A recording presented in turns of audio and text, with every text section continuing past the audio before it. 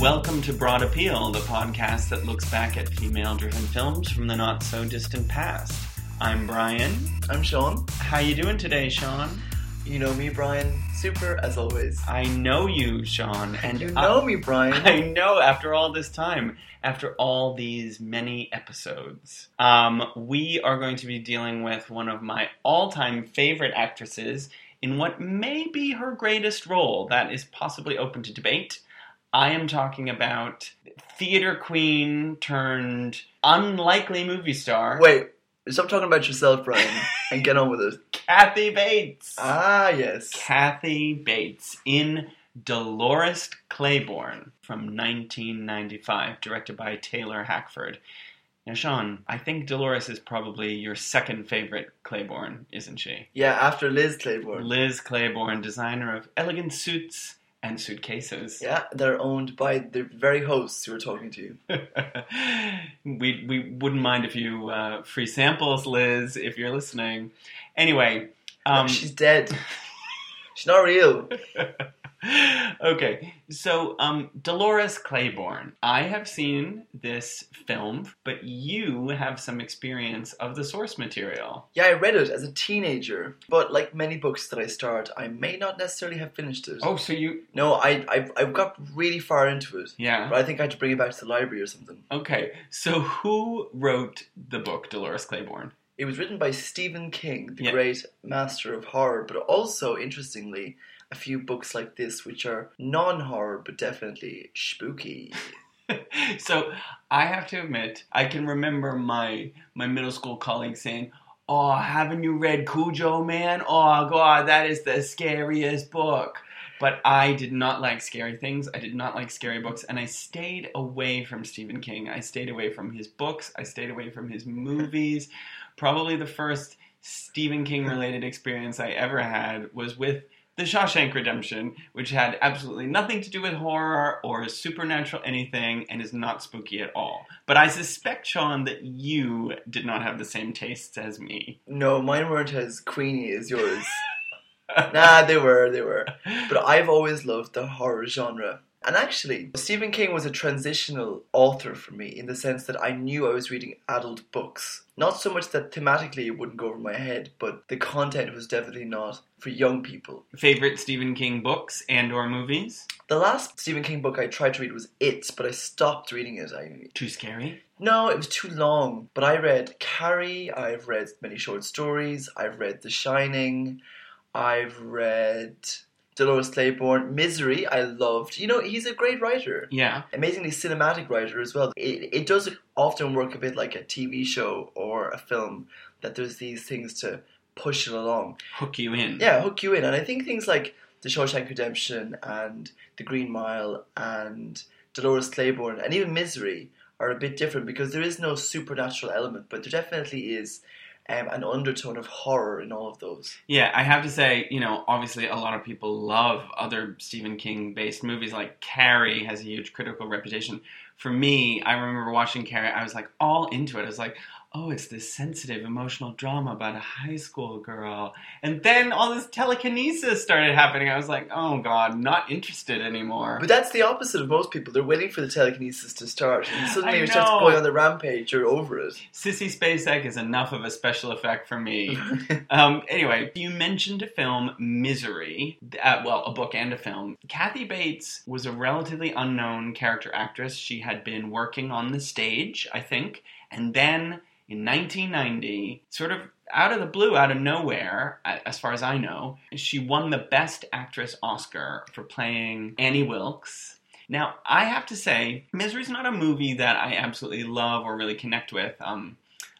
You know, I think it's good, but it is probably one of the Oscar wins that I'm the most grateful for. Kathy Bates winning the Oscar for Best Actress in Misery launched a career that I think for decades now has been really singular in American film actressing, because, you know, she's not a conventional, beautiful woman. She's heavyset, she's a character actress. She was also much older when she came to fame. Yeah, absolutely. One of her acclaimed stage roles was in Frankie and Johnny and the Clair de Lune, which I think she appeared partially naked in. And then when it was turned into a movie, Michelle Pfeiffer was cast. So that goes to show you that Kathy Bates is not your typical screen heroine. But because she had that Best Actress Oscar for Misery, I think she got a much bigger career than she would have had otherwise. And we are very grateful for all the wonderful Kathy Bates performances, large and small, that we've had. Just think what would have happened had Sally Kirkland won that Oscar instead of Cher. Oh my God. She could have been Annie Wilkes. She could have been in Titanic. She could have been a multiple Oscar winner if she just had that launch pad. You know? So, Sean, what do you think about when you think about Kathy Bates? Do you like her as much as I do? Yeah, I know, I really do. Why? She kind of navigates this line very confidently of being either comedic or sinister or commanding or caring. Yeah, salt to the earth. And she pops in and adds levels to movies that I don't even like that much. Like The Blind Side, she suddenly appears. Or, of course, Bonneville. Yeah, whatever that is. I could see her as a homely shop owner or President of the United States. Absolutely. She's had a run from 1990 until relatively recently with some major supporting roles and different things. But now she's mostly to be found on television. There was a short-lived show, I can't even remember what it was called, where she played a gun-toting judge somewhere. Okay, it was one of those. Brian, that was a dream. No, it really was. I want to say it was called Saving Grace, but I think that was the name of the show that Holly Hunter was in. Crossing Jordan. It was called Judging something or Judging Madison. Something like that. But it's in this long-standing tradition of actresses we love being demoted to police procedurals, along with Patricia Arquette in Medium and all of these things. Hey, don't knock Medium. I'm I'm sure there's an algorithm that we could create that takes some kind of gerund and combines it with a place name / person's name. So something like Healing Georgia or Navigating Virginia or something. It's right up there with the Hope Floats, Hope Springs kind of algorithm. Yeah. But obviously what I'm circling around and around is something that we've kind of been circling around and around for the last 9 episodes. Like buzzards. And have failed to mention the decaying carcass, which is American Horror Story, which seems to be the repository of every amazing actress that we love. Now, you've never seen it though, right? I have never seen so why a do single you hate frame. it so much? Why do you hate it so much? Because I hate Ryan Murphy. I hate everything he represents after the first 3 episodes of Glee. I think he turns so much of gay culture into homogenized bullshit. But I do have to say that he has a great eye for casting. He casts women who ought to be in every frickin' thing. Jessica Lange, the fierce Angela Bassett, and Sarah Paulson, of course, and Kathy Bates. Chloe Sevigny. Yeah, God, everybody. And, Golden Globe nominee Stephanie Germanotta. Yeah, now. of course. Yeah. So, tell me, Sean, what does Kathy Bates do on American Horror Story? To be honest, I've only watched one of them, which was Coven, which was I think it's the 3rd or 4th one. First of all, the very first episode where she makes her debut into the series really scared the hell out of me. Yeah. So in the Coven one, she plays this horrible... Oh, Brian, it's so horrible. I'm just thinking about it. Yeah. She plays this grand dame, head of this well-to-do New Orleans family in the 19th century or something. And she is this homicidal psycho killer who takes the young black men who work for her and enslaves them in her attic and tears them open and tortures them and prips out their eyes and sews their mouths up and makes them eat shit and stuff. God, and it is really nasty. That embodies every reason why I do not watch that show. Although, I have to say, I guess I can understand why, of all those actresses we mentioned, Ryan Murphy might have looked to Kathy Bates because she does have this horror background, is a big part of her career portfolio, isn't it? Yeah, I mean... Annie Wilkes is a violent... Yeah. I guess it is iconic in her filmography. Yeah. Sean, tell me about Dolores Claiborne, because this was one of for me, a transitional example of something where Like most naive young film goers who start watching movies when they're quite young, seriously watching them, you kind of think Vogel Fry. You kind of think, oh, every year the movies that win Oscars must be the best movies, and then you have some kind of moment where you're like, hey, wait a minute, they're lying to us. It's not always the best movies that win the Oscars. And I think it was sometime around watching this performance in Dolores Claiborne, which came out in 1995, that I thought, wow, Kathy Bates is really good in this movie. And it's just the fact that it's like a genre picture. She's already won for a Stephen King movie. I don't think people saw this as like a prestige picture that she'd get nominated for. Well, as far as I know about this picture, it was hampered by a lot of on-set problems. Like, I think some of the production set burnt down, or there was floods or something.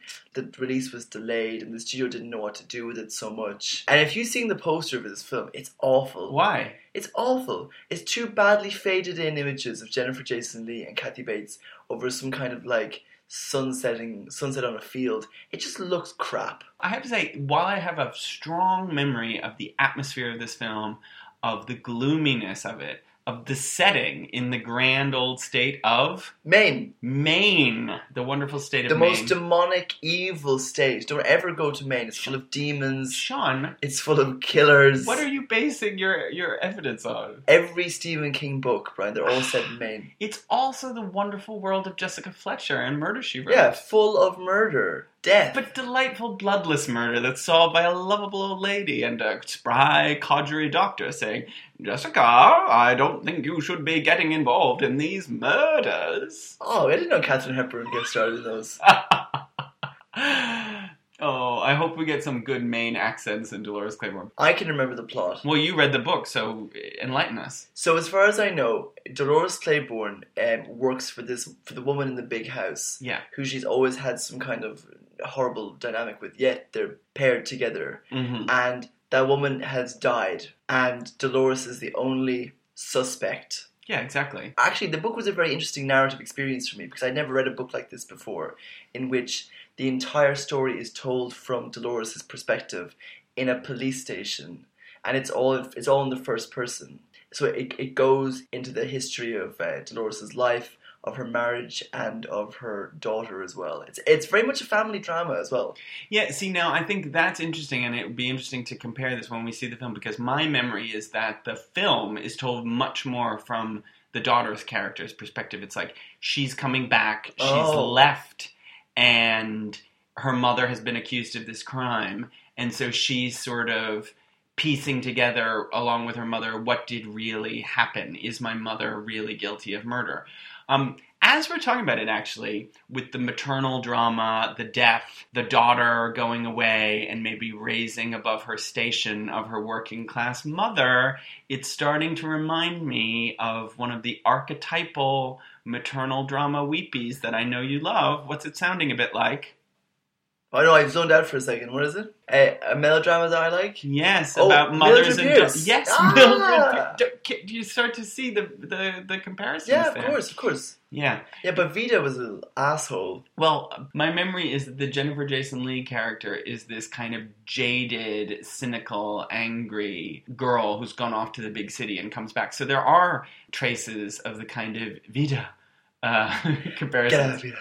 Get your things out of this house right now before I throw them down the street and you with them. I want to leave behind everything that smells of grease. Get out before I kill you. And perhaps this is why I responded to this movie, because essentially for all its trappings of being a crime thriller and a murder and all this stuff, it really is, in my memory, a drama of women and feminism and mothers and daughters, and also Dolores' relationship to the woman that she works for. And it's also about class, isn't it? Because yeah, very much so. Dolores is a working class nurse or maid or carer or something like that. We'll see. Yeah. But I know that the woman is she's in what we call in Ireland the big house. Yeah. Yeah, a kind of upstairs, downstairs sort of very phenomenon. much so. Jennifer Jason Leigh, Sean, she's kind of back this year with a couple of high-profile roles. What do you think of when you hear her name? Nothing. I think of Jamie Lee Curtis. Like, I don't know anything about Jennifer Jason Leigh. Really? Nope. She's kind of was the indie queen of my youth. If Hollywood was a high school, Jennifer Jason Leigh was the kind of girl in the corner in like a black coat, like smoking cigarettes, who was like cool but standoffish. That's what I think of Jennifer Jason Leigh, and this role sort of epitomizes that. So do you think listener Scott Hoffer was a fan of Jennifer Jason Leigh in high school? Possibly. One other name that I have for you, Taylor Hackford. Husband of Helen Mirren, Mm-hmm. director of Officer and Gentleman, and... Ray. Yeah, Ray, and... he's a director of this picture. That's kind of exactly right. I think you put that very well. He is a director. I've thought it's probably not necessarily good for his career that his name is Taylor Hackford. He kind of seems to me to embody those workman-like, successful directors who've never really been realized as an auteur in any possible way. A quality director. Yeah, who can like deliver a film. Like in the old days. Yeah. So, are we ready to go to the spooky old state of Maine and find out what happened to that old lady? Dead spooky. Yeah, I'm ready to go. Yeah, all right. Let's go over to Bar Harbor. I've got my whale pants ready to go. Great, we'll get some lobster.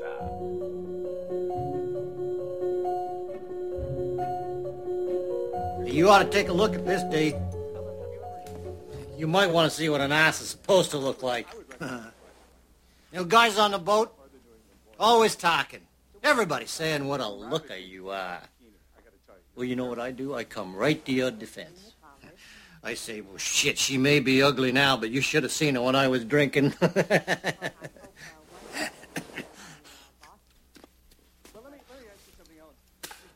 Yeah, my mother warned me, you let yourself go.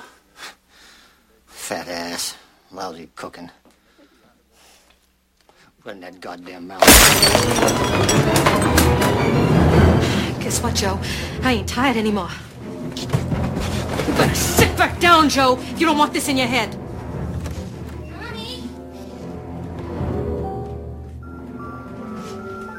Go on back to bed, honey. Your father and I are just having a little discussion here. Is everything all right?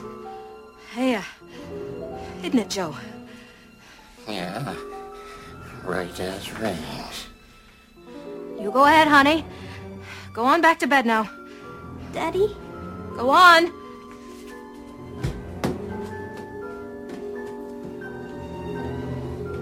Oh, bitch. You're gonna get a payback.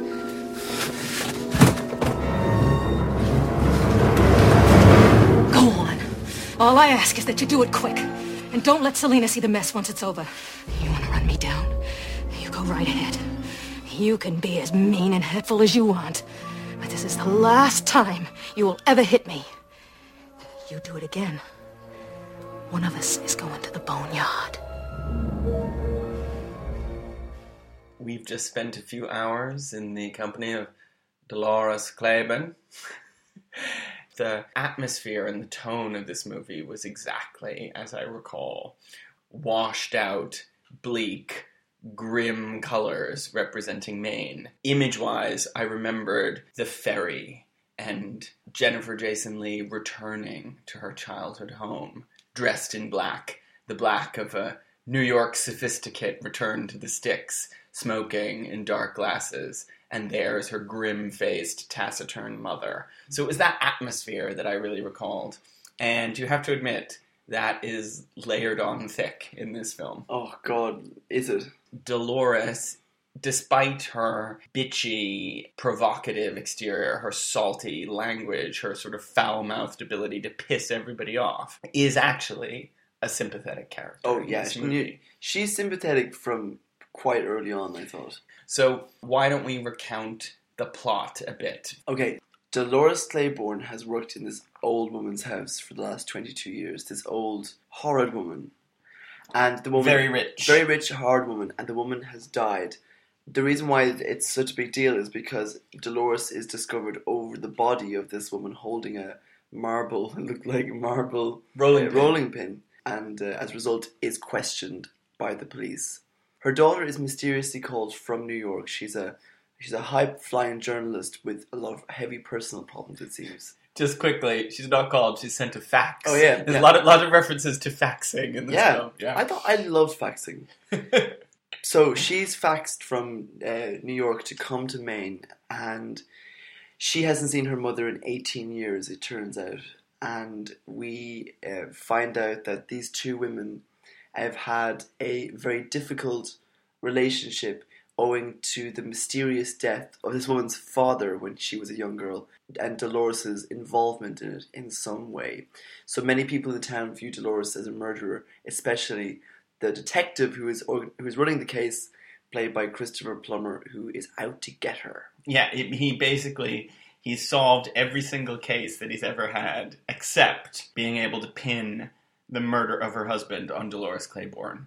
It was ruled an accident, wasn't it? Death by misadventure. Death. That's a good one. And he has a bit of a flinty accent as well. Basically everyone in this film, except Jennifer Jason Leigh, is putting on quite a thick Maine accent. They give it a good shot. It's relatively The convincing. worst one is John C. Reilly. And it's unfortunate that he's actually a person who speaks a lot at the start of it. He kind of introduces the Maine accent into it.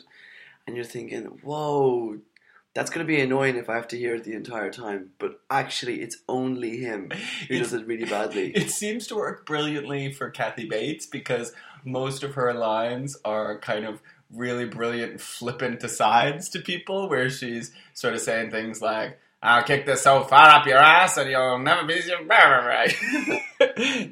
Of course, it doesn't end with She mumbles a lot.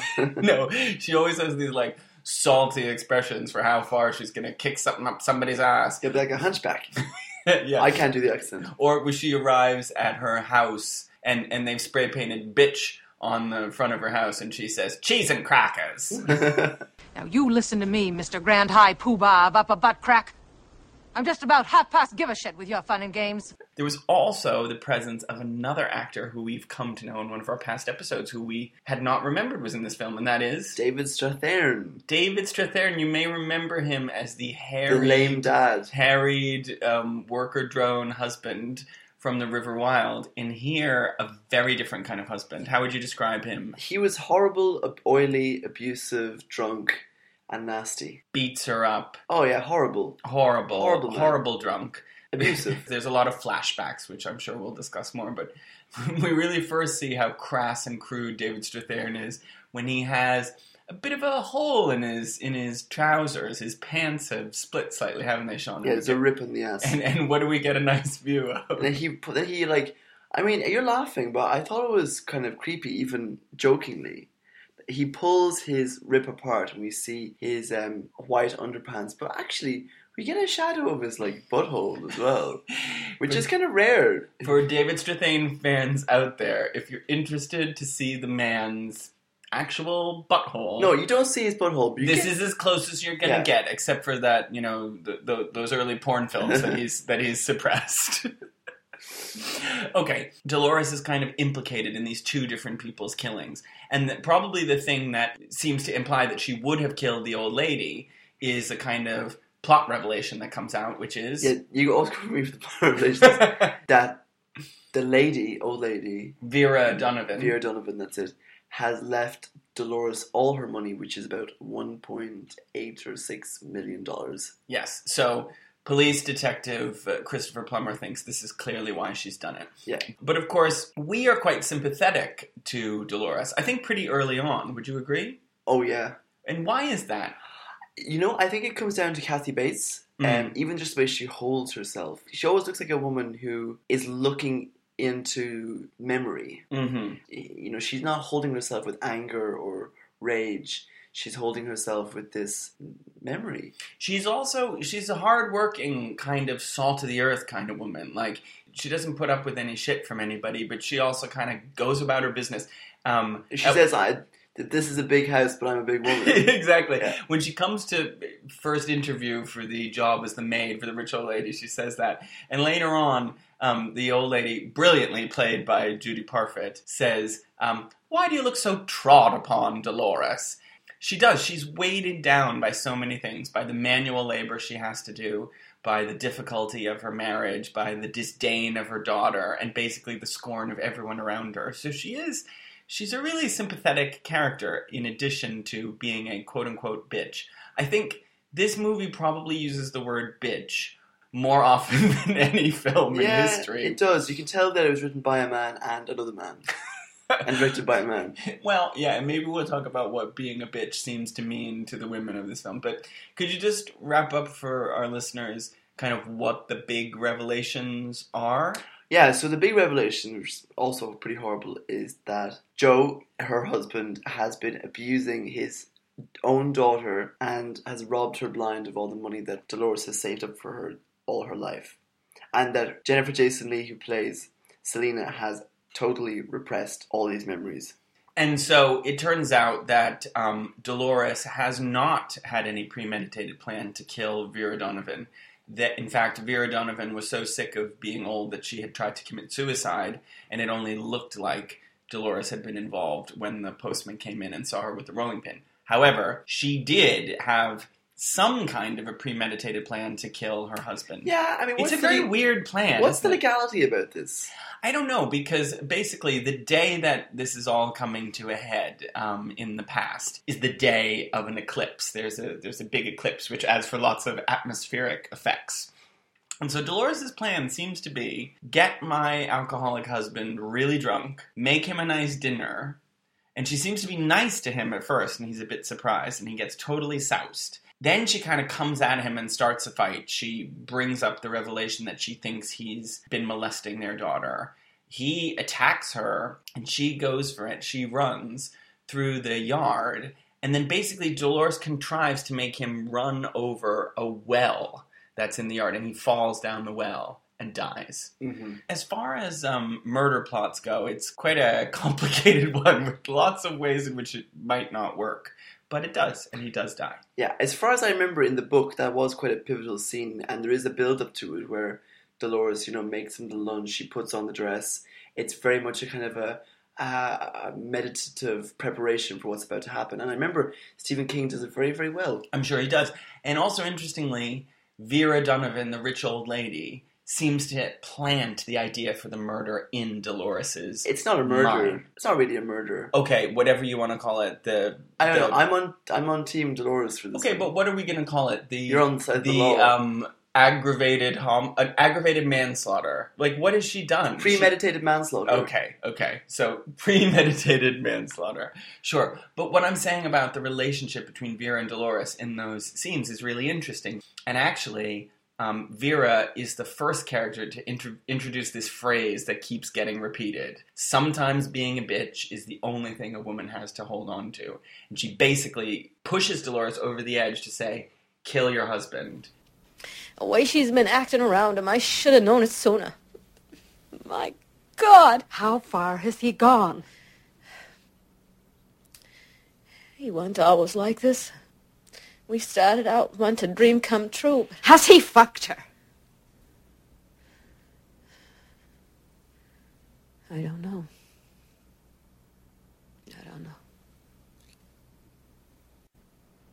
It's a depressingly masculine world we live in, Dolores. Maybe I'm wrong. What if you're right? Husbands die every day, Dolores. Why? One is probably dying right now while you're sitting here, weeping. They die and leave their wives their money. I should know, shouldn't I? Sometimes they're driving home from their mistress's apartment, and their brakes suddenly fail. An accident, Dolores, can be an unhappy woman's best friend. Now, Sean, from the way you've been grimacing, I'm guessing that you, while engaged in the plot and the performances, thought the movie had some tonal flaws in the direction. I really found this film completely weighed down by really irritating directorial choices. Like what?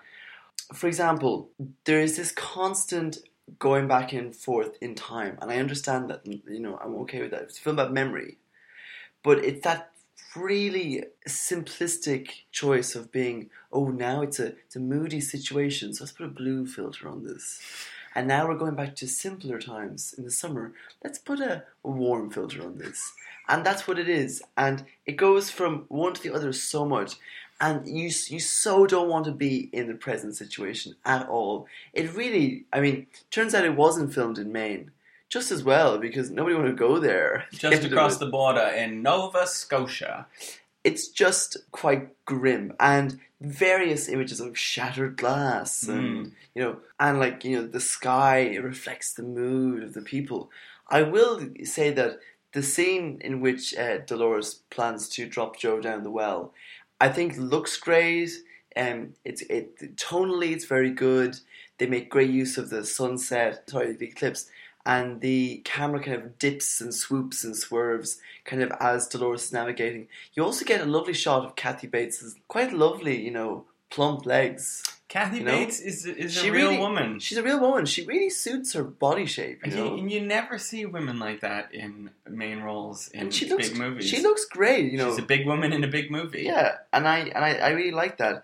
Jennifer Jason Leigh had quite a difficult job in the film because Selena is a character who obviously has suppressed all these memories. She also has a drinking problem and she takes a shed load of antidepressants or pills or something, tranquilizers. She's an unhappy woman with problems and she kind of plays it in this very dour, very one note, almost monotonal, and you totally understand the character, and she's done a very good job getting it across. It just really grates after a while, and she does not hold up compared to Kathy Bates, who is working with flawed material as well, but is really giving an ace job. You're right. It is so clenched. Like, the whole performance is clenched, and she has some nice things. Did you notice that she kept applying moisturizer? Yeah, all the time? I like that. It was those little touches that made her seem a little bit more like an individual. But you're right. She doesn't feel as fleshed out. They did, however, I think, do a good job of casting brilliantly a 13-year-old girl as young Selena, who really seemed like she was a young Jennifer Jason Leigh. It was really great. And I wondered even if they had dubbed in Jennifer Jason Leigh's own voice to the girl at times, because she kind of had that same kind of raspy sort of, I don't open my mouth up very much kind of way of talking at times. She did her best with what she had. I just, the second the credits ran, I turned to Brian and said that there's a much, much better film of that book waiting to happen. With these actors as well. I mean, if only. The musical scoring was so irritating. Danny Elfman. Unacceptable. But also Taylor Hackford for allowing it there so much. It felt to me very Max Steiner-y. Like, that, that sort of 1940s, I'm going to highlight everything with shrieking strings at certain moments. Can we just talk a bit more about Kathy Bates and the character of Dolores? Obviously, she's known for Annie Wilkes, and there are moments within this, particularly when she's like raising that rolling pin above the old lady's face, that you think, oh, I see why Kathy Bates was cast in this again. They're playing on this sense that she is a kind of crazed murderess. But Dolores Claiborne is such a richer, more humane, three-dimensional character, because she has sweetness, she has softness, not just in the past, but also in the present, in the scenes alone with her daughter. Did you feel that as well? Very much so, but I think this is Kathy Bates' true strength. Even as Annie Wilkes, the crazed homicidal mania, there's something about Annie that's a very likeable anti-hero. And she brings that to all the roles she does. I mean, I'm thinking of her last Oscar nomination. Do you ever see Kathy in About Schmidt? Yeah. Yeah, which we see a lot of her in that film. I'm glad that she's still a great character actress today. I mean, she has so much going for her. I'm so glad she's still working and still quite prominent. I guess what I'm saying is it's nice to see this woman who goes to such extremes with violence and foul language and all this stuff, also being allowed to be vulnerable and cry and be maternal. She gets to play a lot of notes. She really does. And convincingly to play sort of middle-aged mother and much older woman. The makeup was quite good. Now, in Copycat, our last episode, we kind of debated whether we thought that movie was a film about sisterhood. I'm going to throw that question to you about this one as well, Sean, because we have sort of three different women, Vera Donovan, Dolores Claiborne, and Selena St. George, Dolores' daughter. All could be described as basically bitches by the men of the film. They behave bitchily, they're hostile, they're aggressive, and yet there's a kind of sisterly solidarity between them that's very much about how they've been fucked over by various men and reacted against it. It is actually a feminist relationship rather than sisterly. Say more. Well, I mean, what is feminism when you believe that women should be equal to men and you have to kind of fight for that equality? In this picture, these women are downtrodden by maleness and masculinity and all the stupid things that go with it. And they have to do what they have to do to get a certain equality in their life, to get a certain agency. And I think that they are much more connected in terms of their sense of oppression and how to get out of it than they are about being nice to each other. And I think those two are quite... Or nice to anyone. Yeah, and I think they're important to distinguish. You don't have to be nice and be a feminist. You don't have to be nice and be a sister. You don't have to be any of those things. I mean, they have a solidarity between them. Do you think it's unfortunate that we keep coming back to the same theme every time we do this podcast? What is that? About the horrible oppression that's placed on women. Is this just the films we've chosen, or is it just this is what women in film are like? They have to deal with. Part of the thing is we have been choosing films that have women in central characters, and it is interesting to note that, certainly at least in this period we're looking at, when women are given these strong central roles, it's as if they have to comment on women's situation, quote unquote. It's not like we can just have a story about a character that's played by an actress. Be interesting to kind of draw some conclusions after we've finished going through our list of female-driven films, and to say, we've not been particularly picking films that were made, written, and directed by women, which I think is perhaps telling. Yeah. I would still tell people to watch Dolores Claiborne, particularly if you want to get some choice quotes from Kathy Bates. I didn't kill that bitch anymore and I'm wearing a diamond tiara. There is a very good story and great performances nonetheless. It's just unfortunate that that film is the adaptation of that particular Stephen King book. And it really breaks my heart a little bit. Well, we'll try to heal Sean's heart. But with some big and important news. We will soon have a Broad Appeal website. So when you turn off this podcast, get on the internet and go to www.broadappealpod.com to check out our website, where we're going to be posting all our current episodes, our past episodes. Brian, I'd like to take this moment to point out that our website has been built by Squarespace, in case they're listening. Yes, and we have not been paid anything by Squarespace. In fact, we paid them for the privilege. Yes. So check out our website. And also, we are coming into the month of February. And for all actress-loving people around the world, you know that February is the month of... the Academy Awards. That's right. So we are going to take a break from our normal round of 90s films. And we will be looking in our next episode at the movies that have been nominated this year at the Oscars, but not in all the categories. Oh no. The only categories that matter: Best Actress and, most importantly, Best Supporting Actress. That's right. We will be going through our takes on all the female acting nominees.